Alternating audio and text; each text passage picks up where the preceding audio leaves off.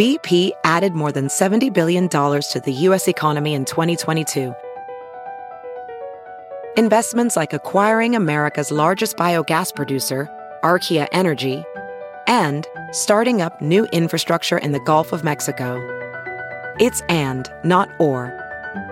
See what doing both means for energy nationwide at bp.com/investing in America. The lab tests say she's negative, but her doctor called her positive. I'm not a COVID patient, should have never been labeled one. That would be an exceedingly rare situation. What the hell is going on? Classic COVID symptoms are fever, sore throat, a cough that won't go away. Not one time while I was hospitalized did I had any of those. There are still times when the person's history is more important than the labs. Is it fair to say that you were erring on the side of caution here? Yeah. I know that there's a lot of other people out there that are just like me. More than 5 million people around the world have been diagnosed with COVID-19. 1.5 million of them are here in the United States. And many health experts say the true numbers are probably much higher than that because of a shortage of testing, especially in the early stages of the pandemic. But a woman from Marquezine, Wisconsin says she thinks the numbers could be artificially inflated. That's because she tested negative for COVID-19 multiple times, but still left the hospital with a positive diagnosis.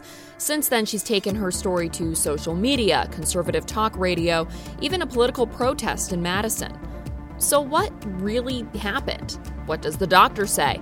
And how does a Broadway actor from Canada fit into the whole thing?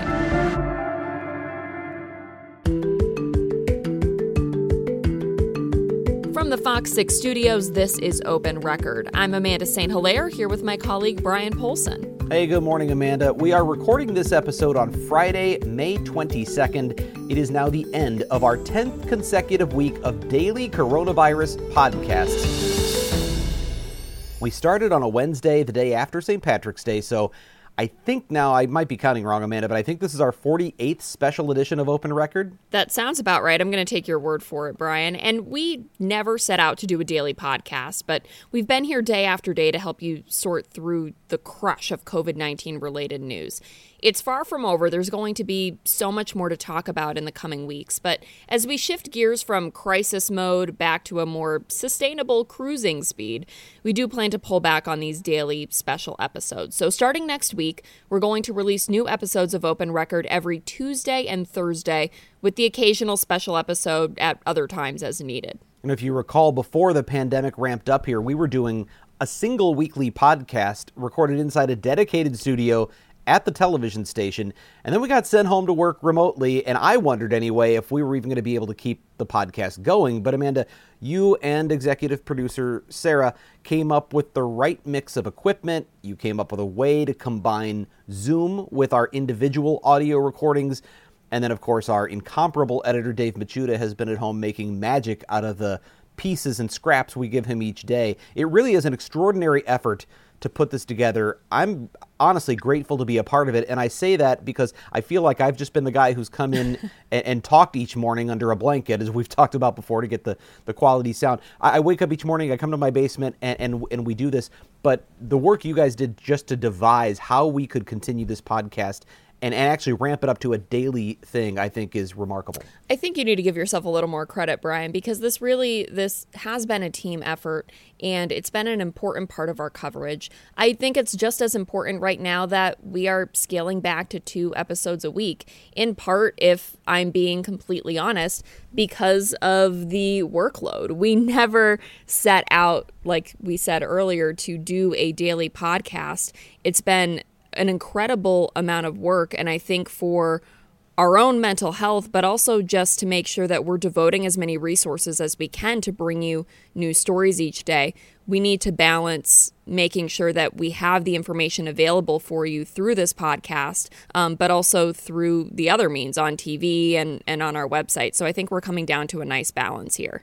I think it also does reflect, and it parallels nicely with the fact that the sort of emergency sense, we know that the emergency orders have been pulled back, and the sense of the crisis seems to be over, but we're not going to stop doing these podcasts, and even the 2 a week is more than we had been before, because this isn't over. There's going to be a lot more to talk about in the coming days, weeks, months, who knows how long we'll be talking about COVID-19. Absolutely. And I think that's a nice segue into today's topic because it was a pretty unusual one. What happened in the middle of your reporting on this story, Brian, is even more remarkable because it's such an uncomfortable coincidence. And we're going to talk about that a little bit later. But I want to start with Pam Schenecker. She's a small town mom. She has some health issues.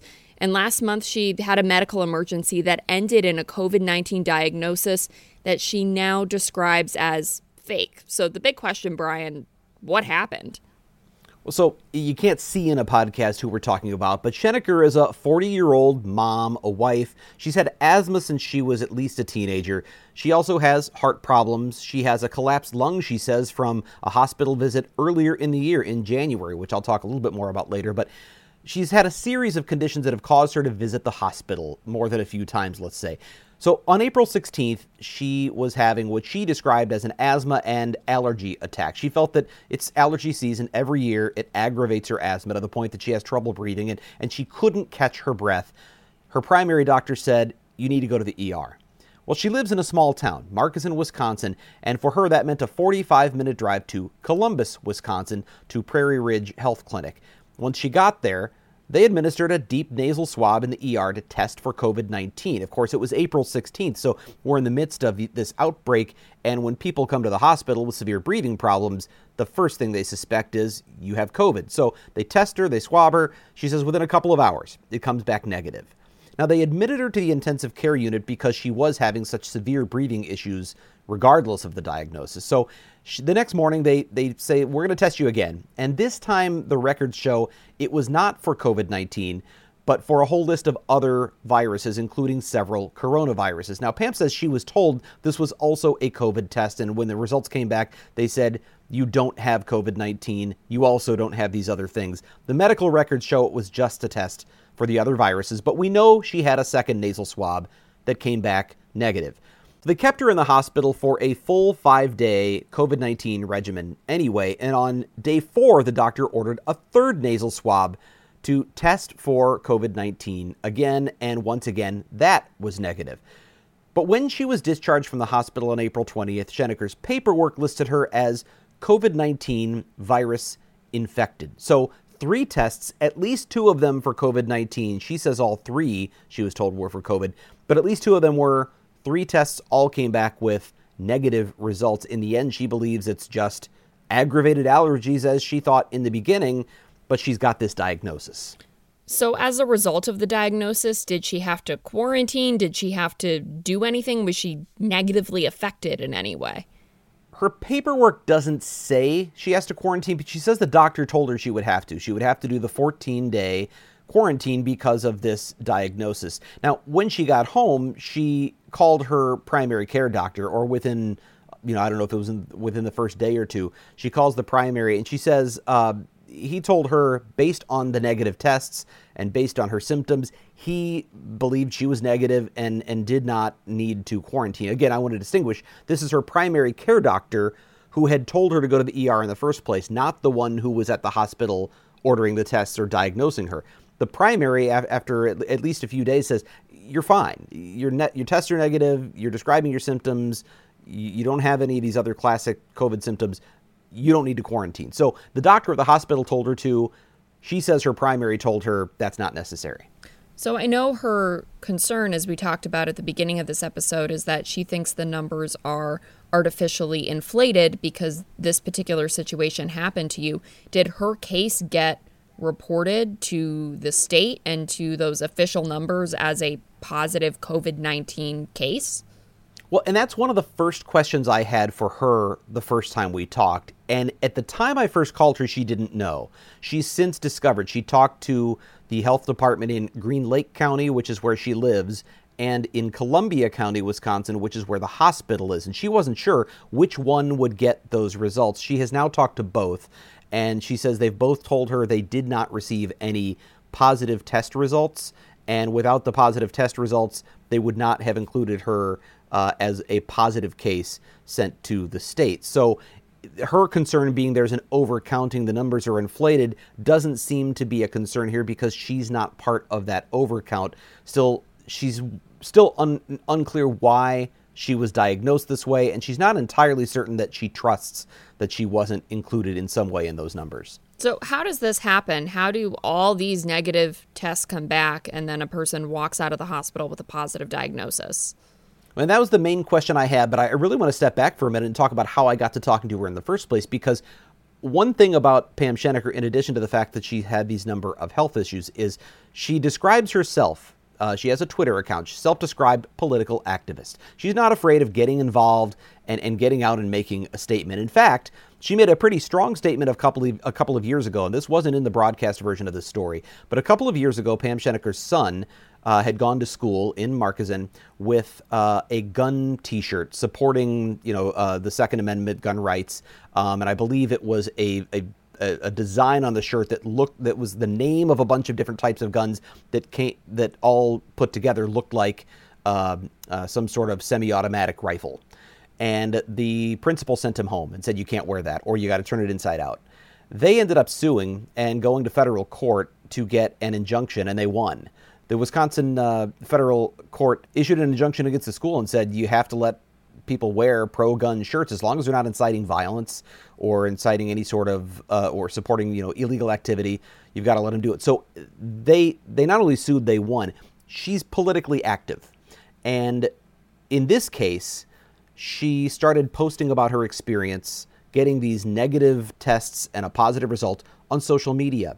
And as you recall, around mid-April, that's when there was this ramp up in interest around reopening the state. Governor Evers' initial emergency order was set to expire April 24th. And he had announced, and his secretary designee of the Department of Health Services had announced an extension of Safer at Home out till May 26th. And there was a lot of controversy. For those who wanted to reopen the state, reopen businesses, they were talking about organizing a protest in Madison. And, of course, there's also been talk about how much outside influence there was in organizing these types of protests. But Pam took it upon herself at that time. Remember, she got out of the hospital April 20th. The protest was April 24th. So 4 days after she got out of the hospital, she went to Madison to talk about her case. And she was posting about that in a forum for reopening Wisconsin. And it was in that forum that someone who knows me copied what she'd posted and said, Brian, can you look into this? Is this true? Because it was starting to gain some attention among like-minded followers who felt this was an example of an intentional inflation of the numbers, people who were already upset that the state was going to remain closed for at least another month. And this person just came to me and said, can you get to the bottom of this? Is it true? And in those cases, as reporters, we have to approach it with a combination of an open mind, because you don't know where the facts are going to take you, but also with a healthy amount of skepticism, especially when you have political activists involved. Absolutely. I mean, with any story, we're going to try to get to the bottom of the facts. But when you know something's coming from a biased perspective, and I just say biased because we know the protests, we know there was some strong feelings about reopening the state, and you start to, politics are involved. Anytime politics are involved, there's a standard of evidence that you've got to reach. And the minimum I needed to be able to do was talk to the doctor. Here's a person saying I had these 3 tests. My first thought, when you say healthy skepticism, my first thought was, why did you have 3 tests in the first place? What would necessitate 3 separate tests? And I initially thought that meant 3 separate visits to the hospital. Like, why do you keep going back and getting tested? This was all in this one hospital stay. But I knew I had to talk to Pam Schenecker, and then I had to really do a story, I had to know what the doctor's explanation was. So I contacted Pam, and I said, listen, I'd like to find out more about what you're saying. She spoke at the protest in Madison 4 days after she left the hospital, and she got up on a microphone and she told the whole story. She was also on a conservative talk radio show, Vicki McKenna's show, and she told her story there. And in both cases, she had audiences that welcomed the story. They gave her pats on the back. They gave her kudos for speaking out. But no one really asked critical questions about, well, why? What happened here? And I wanted to get to the bottom of it. So I told her when I reached out, I'm interested. I want to know what happened, but I need to see your records. I need to see the documentation, and I need to be able to talk to the doctor. And she immediately sent me screenshots of some of the records, the negative tests. She blacked out names and things like that and other personal information. But I could see there was what appeared to be some legitimacy to the fact that she'd had negative tests. But I needed to see more than that. And that really resulted in a back and forth between the two of us that went on for a while as we tried to come to terms she was comfortable with in terms of opening up her medical history, but me still being able to vet the story properly.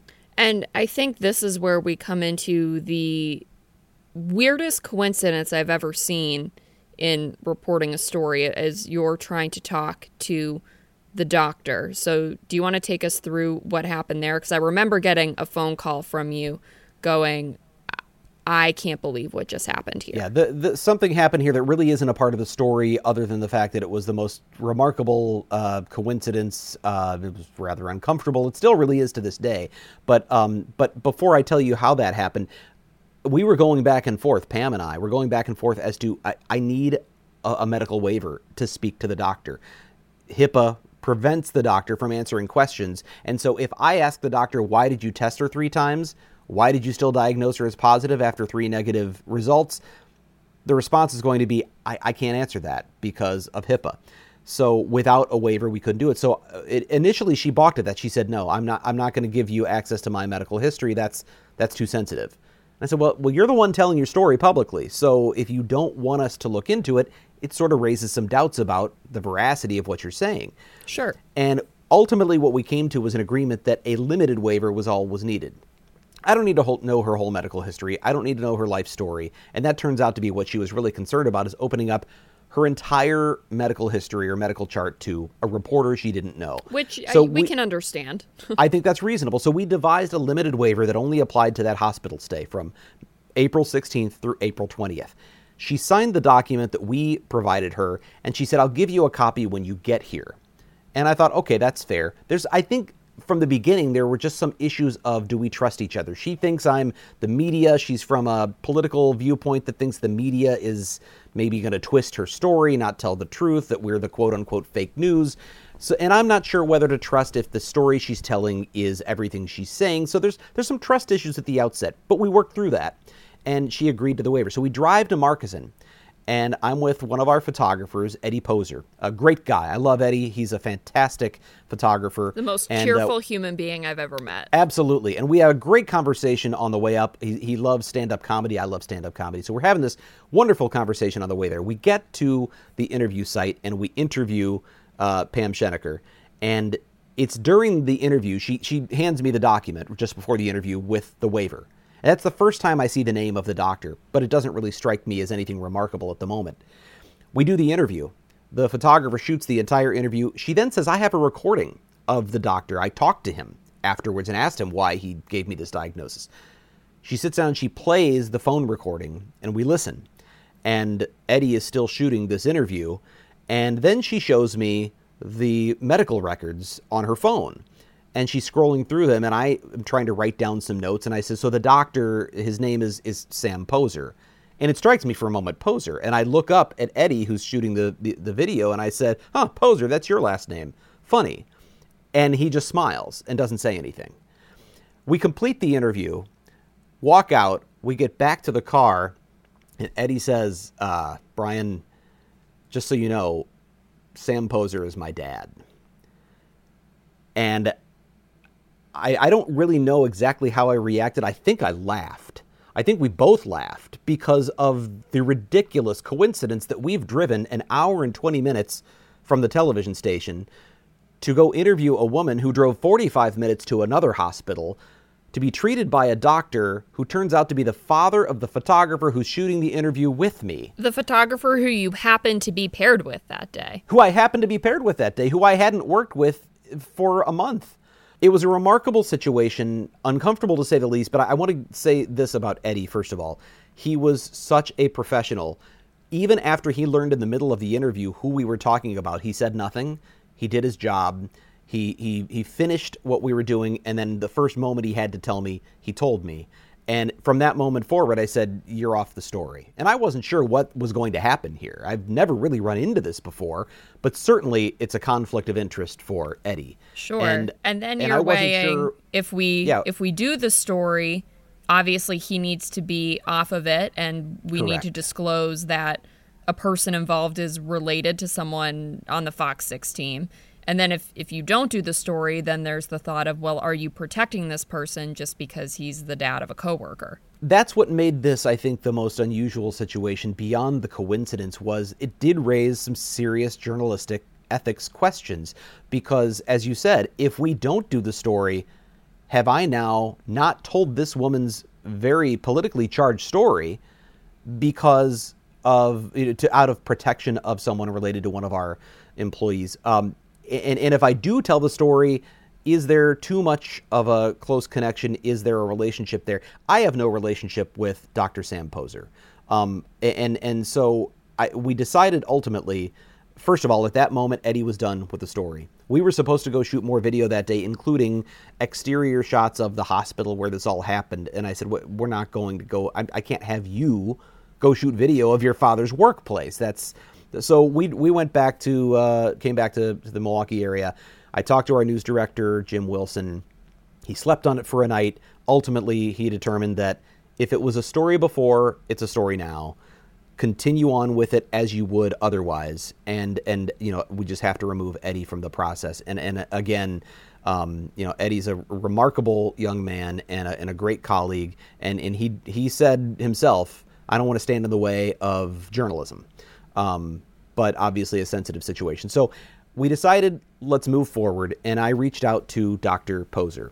And how did that go? And he understood. Initially he didn't mention his son's involvement, which he knew by then. I didn't mention it. We just went forward as though this was exactly what I thought it was from the beginning. I was reaching out to someone I'd never spoken to before. We've never talked before. Giving him a chance to respond to complaints. Absolutely. And I told him we had the medical waiver. I emailed that waiver to him. Initially, he said he still wasn't going to talk about this specific case because he used the term, I'm HIPAA-phobic. And that's not unusual. You've done this for many years, Amanda. In the healthcare industry, doctors, nurses, they are so afraid of talking about patient information that even when they have permission to, a lot of times they just don't want to. But ultimately, we spoke. I said I'd like to record the interview on the phone. He agreed. And as we talked, what began as generic discussion morphed into more specific discussion of Pam Scheneker's case. So he did end up discussing her case, which he had permission to do. We have the medical waiver. And ultimately, he said that he just felt in his professional judgment that the symptoms she had and the situation said this was COVID-19. So was he doubting the veracity of the tests? Yeah, and I was actually surprised at how explicitly he said that. He had told Pam that in the call she played for us. And I thought, well, maybe with a news reporter, he'll be a little more cautious about how he says that. But he just said the tests have been not only unnecessarily painful, those deep nasal swabs people have said are at least uncomfortable when they have to go way up in your nose and scrape for the material they need to do the test. Uncomfortable sounds like a mild word for it. Well, I think it looks really bad when you see sort of like an example of how far that swab goes. And I haven't been through one, so I can't speak from experience. I've heard from many people who've had the test who say it's uncomfortable, but it's not as bad. It feels weird. It tickles. It doesn't hurt. But nonetheless, I haven't had one done, so I can't say. What I can say is the doctor said these have been unnecessarily painful or maybe he didn't use the word unnecessarily. He said they have been painful, but they've also not been accurate. And so he just doesn't believe the nasal swabs are accurate. And so in spite of the repeated negative tests she was getting, he felt that his observations of her medical history, her chart, her symptoms, he felt convinced that she had COVID-19 and the negative test results didn't sway him from that. What is his belief that these tests aren't accurate based on? Well, so that was one of the, again, very interesting things that came up here. So when I interviewed Pam, she brought up that when he came in for the second test, which was the second day of her stay, he was in regular, he had a mask on, but he didn't have full PPE or anything, which would suggest he didn't at that point necessarily think that she was a COVID-19 positive patient, because if he really felt at that point she was, theoretically he should have been in full PPE, but he wasn't. But on day 4, when he came back in to test her a third time, she says he was dressed head to toe in his PPE. And he said he was absolutely convinced she had it. And she said, well, I don't understand why. Why are you so sure I have this? And he said, well, have you read the story about this Broadway actor? When you get out of here, I want you to Google this Broadway actor. And I thought, well, that's kind of a weird explanation. But in her phone call with him after the hospital stay, he again mentioned this Broadway actor. And I still wasn't sure, well, who's he talking about? So when I called him, I asked him about his interpretation of what was going on. He, for a third time, mentioned this Broadway actor. Well, it turns out he was talking about a Canadian Broadway star named Nick Cordero. Nick Cordero, in early April, was actually, I think, in a coma, or maybe was placed into a medically induced coma with severe pneumonia and other complications, but had tested negative for COVID-19 twice, and on a third test eventually tested positive. He also had such a severe case that he ended up having complications that resulted in amputation of his leg. And the news of the amputation happened to break on April 18th. The third test that found him positive was a week or so earlier, but on April 18th, news broke of this amputation. And in those news stories, of course, the stories mentioned the fact that he had tested negative twice and then positive the third time.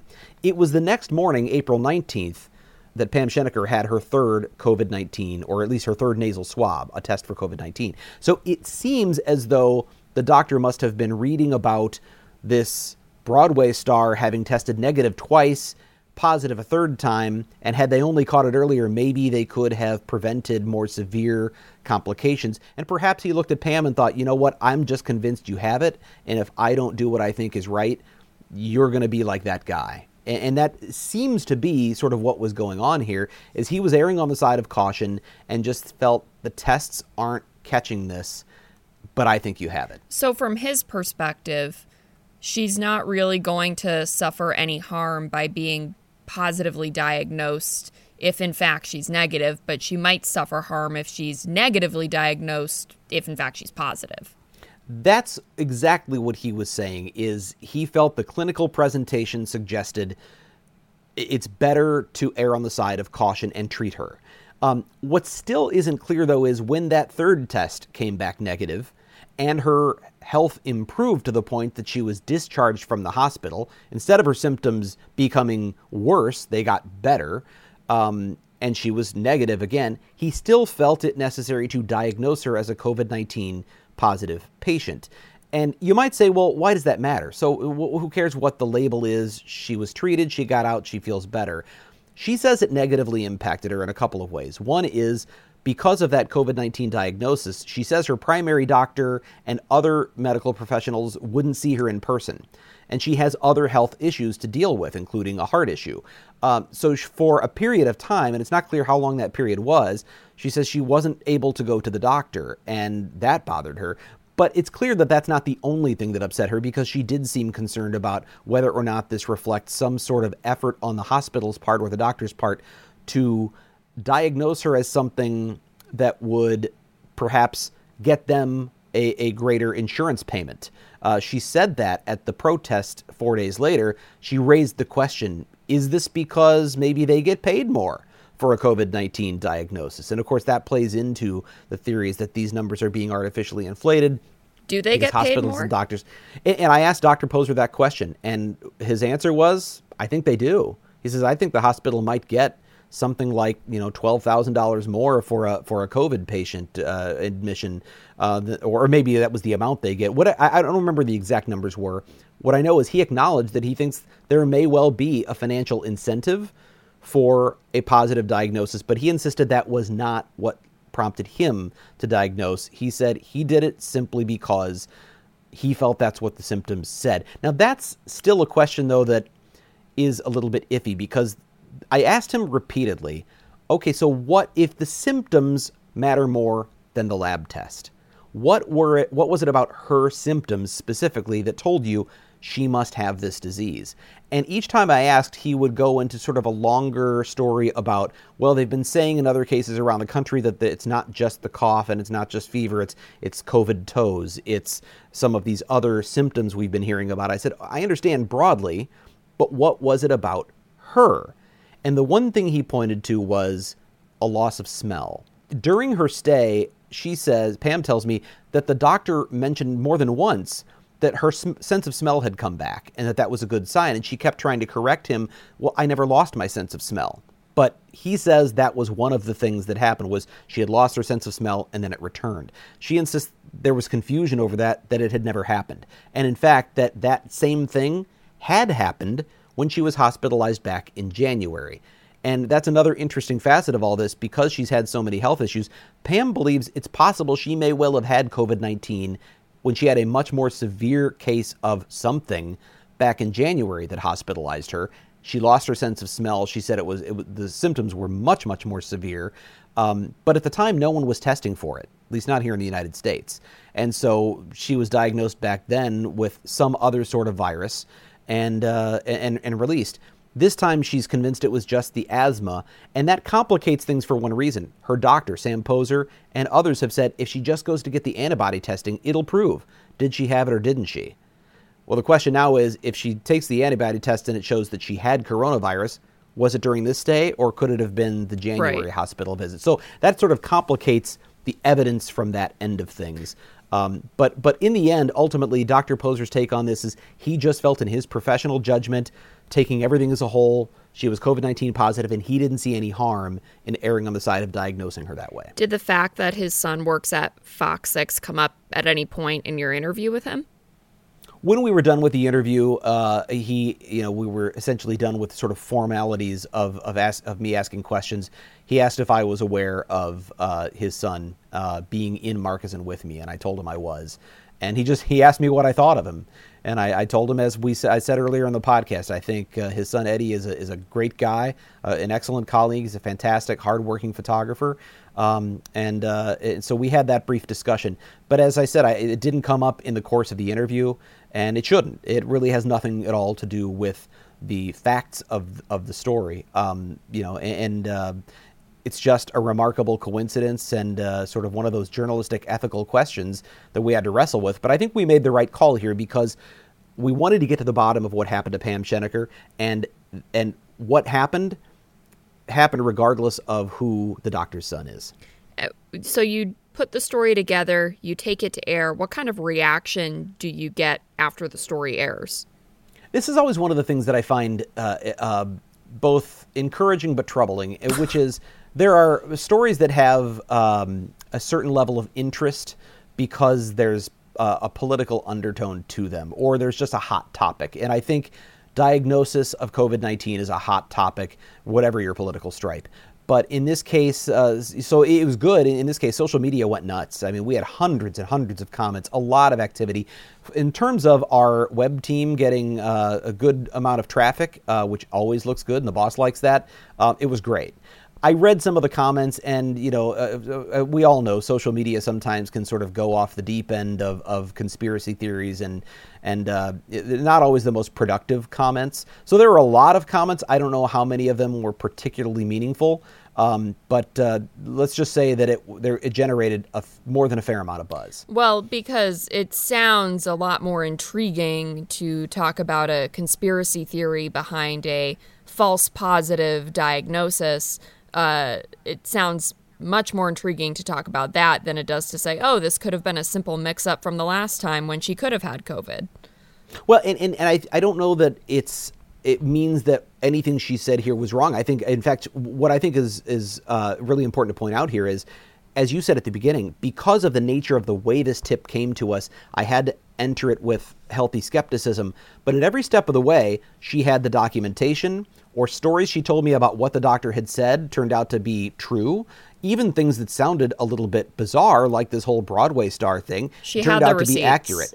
She had the receipts, and when we went to check and verify, we got verification. And that's why we did this story. That doesn't necessarily mean that the interpretation of that is one that is always going to be accurate. And I will say this, and I'll give Pam credit for this. By the time we sat down and did the interview, she said, I asked her, why do you think this happened? And she said, at this point, I really don't know. 4 days afterwards, she's at a political protest. Maybe the emotions are flying high, and she says, maybe it's because the doctors make extra money off this. Maybe they're inflating the numbers. By the time we got more information, and I think especially after she learned that the county had not counted her case among the total numbers, she was just left with I just don't know. I don't know why this happened, but I don't like it. She doesn't want it in her medical chart. She thinks it complicates other things. I can't speak to whether or not that's something that's important or not for her to get out of her chart, but she thinks it is, and she's actually talked about suing to have that removed from her medical record. And she said she wants other people to know that just because a doctor says something, just because they put something in your record, doesn't mean you have to just take it. You can fight if you want to, and that was a message she wanted people to know, beyond sort of the politics of it, just the idea that you don't always have to go with what one doctor says. A second opinion's okay, and you can fight what's in the record if you find it important. So in the end, it sort of raises that question, Amanda, what's the big takeaway here? And it's one of the reasons I interviewed a doctor from UW Health, the chief quality officer there. He was included in part of the story because I wanted to ask him, could this be happening to other people? Is this common, that people are getting negative tests and coming out positive? And his take was no, that would be extraordinarily rare, in fact, because, quite frankly, these tests, in his view, are accurate. They are at least 98% accurate in the ones that they're using at UW Health. Now, that's not the hospital Pam went to, but he said the type of test that's primarily in play here, 98 out of 100 times is going to be right. There might be 2 false negatives, but if you're tested twice or even 3 times, like Pam Schenecker, he said the chances that you are going to be in that group of 2 out of 100 each time gets smaller and smaller. And if you are, for the doctor to then still diagnose you as positive, he said that circumstance is just extraordinarily rare. All right. Well, thanks, Brian. That was a weird story, and it will be interesting to see if there are any follow-ups. Well, yeah, I've been watching to see if there's anything in the comments that suggests there's maybe more to this. It may just be a one-off, it may not be, but if we hear of others who have had similar experiences, we'll do as we did here. We'll look into them, we'll follow up, we'll let you know. And we are going to continue bringing you more frequent episodes of Open Record on Tuesdays and Thursdays starting next week as we continue to cover the COVID-19 pandemic. If there's a topic you want us to discuss, an issue you think we should investigate, please send us an email at theinvestigators@fox6now.com. And thank you, as always, to the people who make this podcast possible: producer Pete, Dave Bachuda, Suzanne Barthel, and Sarah Smith. And please subscribe to Open Record if you haven't done so already. You can find it wherever you get your podcasts. Thanks for listening. I'm Brian Polson. Have a great Memorial Day weekend. And remember, we'll be back with our next regularly scheduled episode on Tuesday.